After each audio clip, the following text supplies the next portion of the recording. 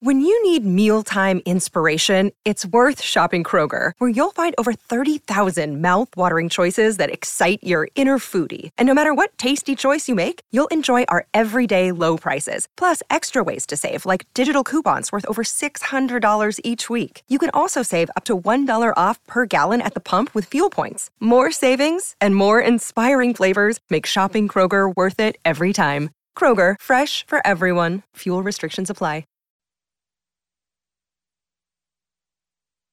On the line right now, Odyssey NFL insider Jason La Canfora. Insider Calls brought to you by Driveway.com. Look for a car. Go to Driveway.com where you can get pre-qualified, buy a car, get it delivered. Also here, Jason with Brian Baldinger in the Huddle podcast. Search In the Huddle on the Odyssey app or wherever you find your podcast. Jason, a good morning to you. How you doing? I'm doing well. How's everybody there? Oh, Pittsburgh's great. I'm telling you, it's just the ball of fire this morning. Yeah. So Tomlin's decision to go to Kenny Pickett. Too early, too late, right time. What are your thoughts on all this? Yeah, I don't know if there's a way to sort of script it or to massage it perfectly. You're looking at a head coach who's never really, think of all the different things, challenges, hurdles Mike Tomlin has faced and overcome. Different personalities he's had to juggle, different injury situations, different roster situations, different egos.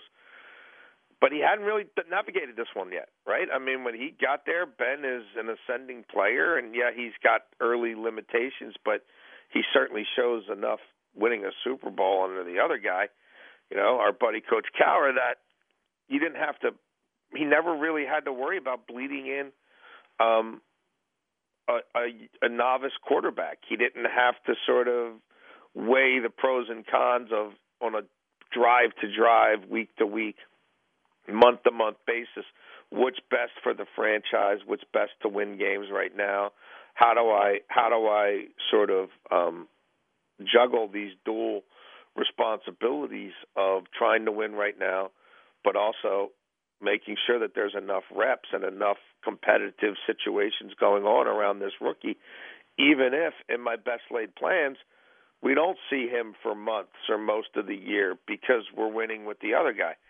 So I wasn't sure what the pendulum, how it was going to swing. I wasn't sure how good or bad the offense would look. But I kept coming back to sort of 4 to 6 weeks. And, I think, that given the construct of this, Trubisky's probably doing this into October. And if it's not going well, and we now are pretty much at what I guess used to be the quarter pole, now they're playing one more game, or thereabouts, and it isn't showing signs of improvement, it isn't up to snuff, then you're going to have to play the kid. And kind of, I'm not going to say that you're not waving the white flag, but you have to eventually are going to have to be willing to enter a different headspace that he's been in before, which is you're playing someone at the most important position in all of football who's never done it before at that level, and you're doing that out of a choice, not out of something that was foisted upon you because Ben got hurt. Jason, Kenny in his postgame comments, he alluded to him not getting any reps and barely having any preparation in practice, this past weekend throughout this, the start of the season. Do you find an issue with that? Should he have gotten some reps just in case of the situation that happened at hand being thrown in a fire at halftime? I'm not surprised because that's not what Mike Tomlin did is not in any way unusual.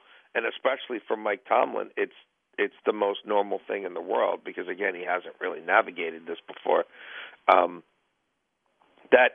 If we still think we're a team that has enough on defense and enough pieces around here that a veteran quarterback makes the most sense for us to try to win this next game, then we're going to do everything we can to try to help that veteran quarterback improve in this area or that area, to help our offense improve in this area or that area, because obviously it needed to improve, to try to manifest all that against the Jets. So I mean, would some teams have given the first-round pick a little bit more reps than, like, whatever pick it got? I mean, maybe. But I don't think this is something that Tomlin in any way sort of wanted or embraced. I think he did it because there became a point in his head at halftime of that game where he's like, okay, I can't watch this anymore. Like, I've now given this a long enough period of time to where I'm not seeing what I need to see. So even though this other person hasn't had that prep, maybe his presence, his shot of adrenaline, everybody watching him experience this will bring out something better in this offense and will spark this team to try to find a way to score one more point than the friggin' New York Jets. But now that he has done that, I don't think there's any going back, and I can't fathom a scenario in which every single snap from here on out in practice goes to Kenny Pickett. 12 plays over 6.5 minutes. Let's see.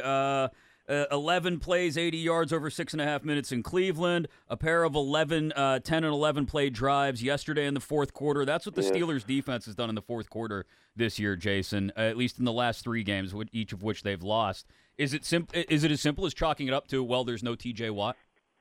Well, I think the first 3 weeks I would have chalked some of it up to, boy, it feels like they're on the field a lot, and maybe they don't totally have their sea legs under them. That is a team that runs a pretty tough camp, and they were having, a hell of a time sustaining drives when they had the ball. So I think if you ask people in that building after the Browns loss, what's wrong with your defense, the thing I sort of heard the most was, well, they've been on the field a hell of a lot of time, and hopefully, we can recalibrate a little bit with these 9 or 10 days or whatever before they play again. And then obviously, there were some late game issues there again. They've never won without T.J. Watt, right? When he's injured, they don't win. 0-7 or whatever it is, right? So he is obviously, it's not rocket science. He's a perennial defensive MVP candidate. He is incredibly important. But it shouldn't, it shouldn't be as simple as that. And I don't know that it is as simple as that, just they didn't have Watt. It didn't come together. But it's certainly a trend, and it's a trend for some other teams in this conference as well. And until you buck it, I think it does get seep in your subconscious a little bit, and guys, knowingly or not, start to expect the worst, or somebody's worried that somebody's going to blow a gasket and blow a coverage or have a miscommunication or have a brain fart, and then sure enough, it ends up happening.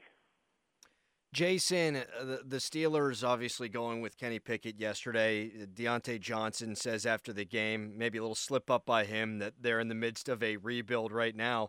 Is this what national people expected of the Steelers this year, for them to be a team that at the bye week you could be looking up at 2-6 or 1-7? Well, I think I kind of go back to where I started, which is for Mike Tomlin, he was going to have to get himself to a mental calculation that he's never embraced before or had embraced before. That this quarterback who you don't know what anybody can do up here until they do it, right? Mm-hmm. Like we've seen. Look, there's a guy I know who went first overall a few years ago who played in this division for a bunch of years. You know what I mean? And I don't know that we still know what the hell Baker Mayfield is. It's not good.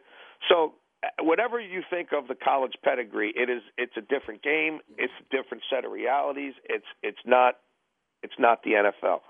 So for him to get to a point in time where it's like he would never use the word rebuild, but that's what it is. I mean, it's the quarterback who was there for 20 years is gone. The GM who was there even longer than that is gone.